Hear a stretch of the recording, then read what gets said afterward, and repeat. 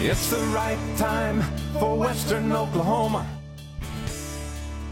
Angela Marcy is our guest on the program this morning. She's District 2 District Attorney for Western Oklahoma, which includes 5 counties. Good morning. Good morning. Good morning. Man, using fancy highbrow words like hodgepodge. Can you imagine That's that? a great word to start the day. I love it. Thank you so much. That was my curve for the day. You know, normally when you show up, we got to have a curveball. You do have coming to have out of a my curveball. head anyway. So I'm sure you've got one in store. Hodgepodge. Yeah. The show, though, is not a hodgepodge. Well, it kind of is. Well, yeah, there's no kind of to it. It's the American type. I want to start out in the news this morning, state news. It's interesting because apparently the group that is unhappy with what they're charging for the fees for putting together a farm, a marijuana farm. And the fees have really gone up, so they're going to file it. They say it's unconstitutional. What do you think about who's heading that up? Well, actually, the growers are heading that up because their fees have gone from like $2,500 to $50,000. And basically what they're saying is that it's unconstitutional because it takes two-thirds majority of the House and Senate to raise taxes.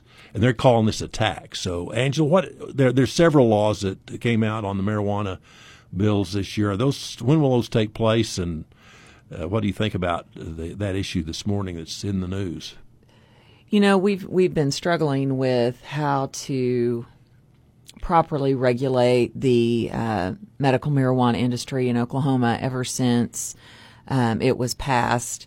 The language that was passed was intentionally, I believe, vague, very broad, and it's really created a lot of problems for law enforcement, for landowners, for communities, for cities, because we've been dealing with the fallout because there was this rush in Oklahoma to get these farms up and running, and we weren't charging very much, and so anybody could come in and get a license, or not even get one, right? Because it was kind of crazy the way things were going. It's a little Wild West, and so the Oklahoma Medical Marijuana Authority has really been working to kind of get some more regulations in place. And one of the big problems that we had was it was so easy and so inexpensive to get a license to grow that just anybody could do it. And so by increasing the fees, that's how they're trying to better regulate this system. And so so now we'll see how that works, if that helps with the process. Well, this lawsuit filed Friday argues that the legislation raising fees was equivalent to a revenue-raising measure under Oklahoma law. Revenue bill needs more votes to pass than traditional legislation. But they're going up to, on some grows, up to $50,000 a year to stay in business. And I haven't looked at that legislation, but I think it's based on maybe the size of the operation, potentially, and the number of operations that they have. So back with the fee interpretation, and they're saying it's a tax as opposed to a real fee. What's the precedent on calling it isn't a fee tax? They claim that they're not getting any additional support for this fee, and if it's a fee, they're supposed to get some additional support. But it's costing the state a lot of money to regulate this marijuana. I don't have that. I think that's a pretty weak argument, just from my thought process on that. It'll be interesting to see how that plays out in the courts. I noticed a number of the dispensaries closing as I go through places like New Cardell. It used to be 10 over there, and Hobart had a few. And I kind of like that. I think at some point what Ms. Berry is suggesting is that the market will stabilize and equalize it on its own if it's a fair starting price. Here, we had a problem with people being able to get a license and then go share that with Harold. He grows the stuff. And so we've got all that cleaned up, right? We're working on it. We're working on it. It's not all cleaned up. I do know that the Chinese, from what I understand, are leaving or have left pretty much some of these grow facilities around the state. particularly the southwest part of the state. Well, that creates other problems because what I've seen is when they leave, they don't really clean up their mess, and so they leave that behind for the landowner next door or for a state agency or a county. They start looking to a state agency to get this fixed, and I believe there was some legislation that Senator Yeck ran last year that passed to kind of address that issue, and I think that was because of what we were seeing out here. That's exactly what I remember. The senator talking about a way in order when these places just leave, put up a abruptly bond leave. now, Do we? Right. That's what's supposed to help that. But I'm not sure that bill got out. I'm not sure that was one that passed or it was vetoed. I don't actually recall. I get my legal update next week. I don't think that bill passed. Did we have anything passed as far as the amount of THC in the product? You know anything about that one? I don't. I'm not.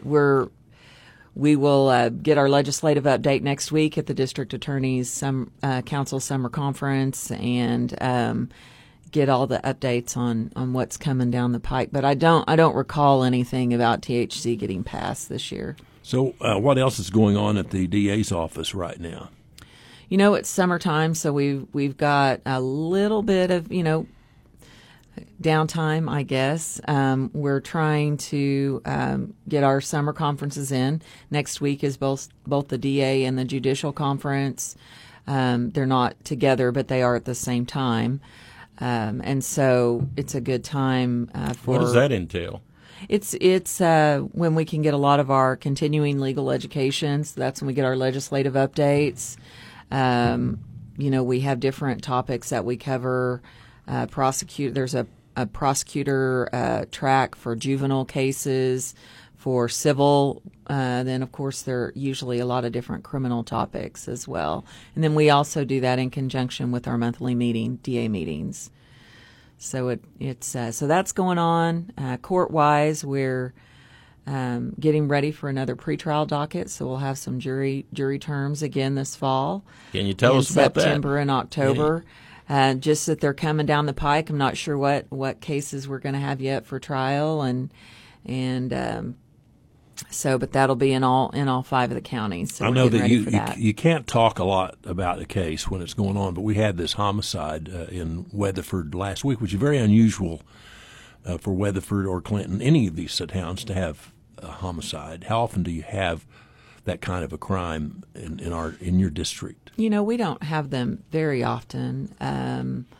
Fortunately, I had someone ask, "Well, is this the first time that's ever happened?" Unfortunately, it's not. We have homicides that happen. We usually have a couple a year, especially in Custer and Beckham counties.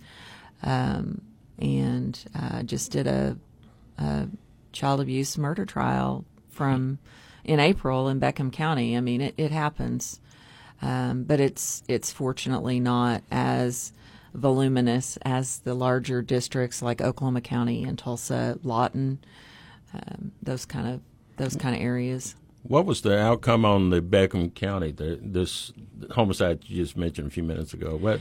The defendant was found guilty of murder in the first degree, and he received a life sentence. Without parole? No, it was the jury recommended a life sentence with the possibility of parole, and as is typical, the judge followed that recommendation. Do judges are they pretty much? Do they go along with the jury recommendation in most cases?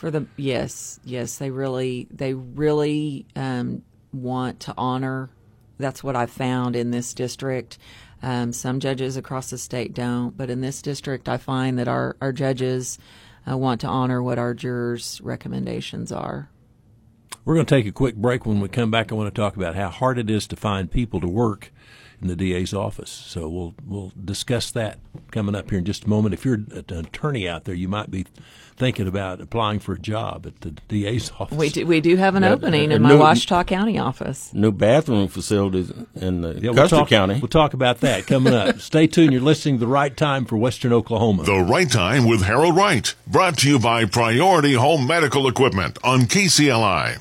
You know it's really tough keeping your CPAP machine clean and safe. That's why Priority Home Medical Equipment has quality, durable medical equipment like masks, cushions, hoses, and supplies, so you can be sure that your CPAP machine stays clean and functioning properly. For all of your home medical needs, keep it safe. Ask your doctor or medical provider to use or prescribe to Priority Home Medical Equipment. Priority Home Medical Equipment on South 30th Street in Clinton, or find them at PriorityHomeMedicalEquipment.com.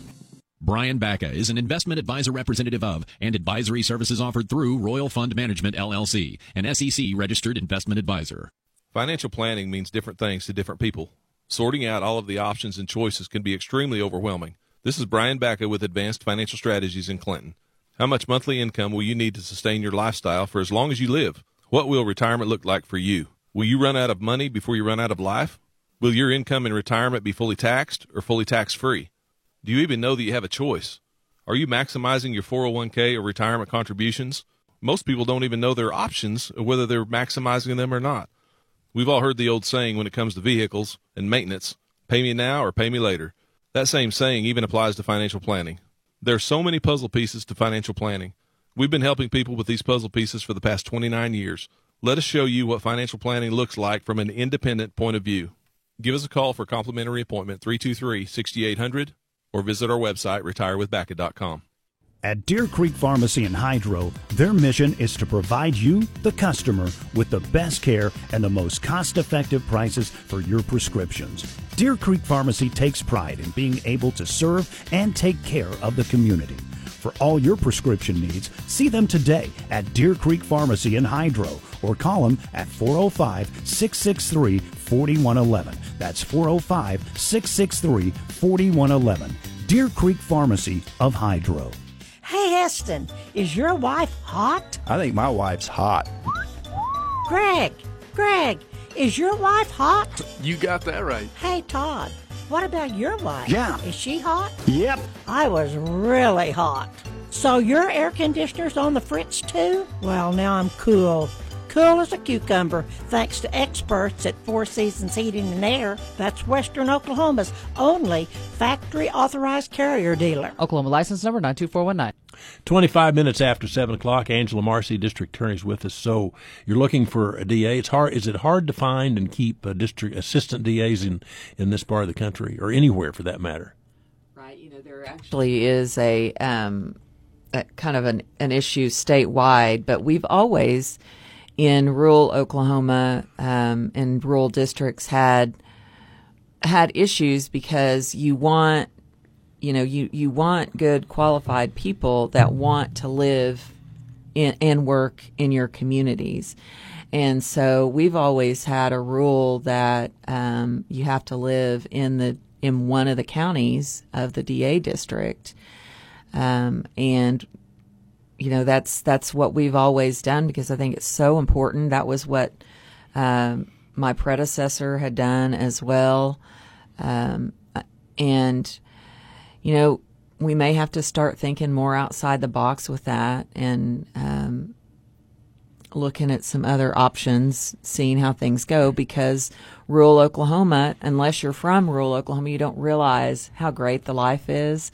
You know, there's this allure for living in the big city. And, I mean, I lived in the big city when I first got out of law school and then wanted to come home. And, so it can be a challenge to get people to move out here. So as the challenge, how do we retain the number of students that leave the area and go to these larger towns to begin with?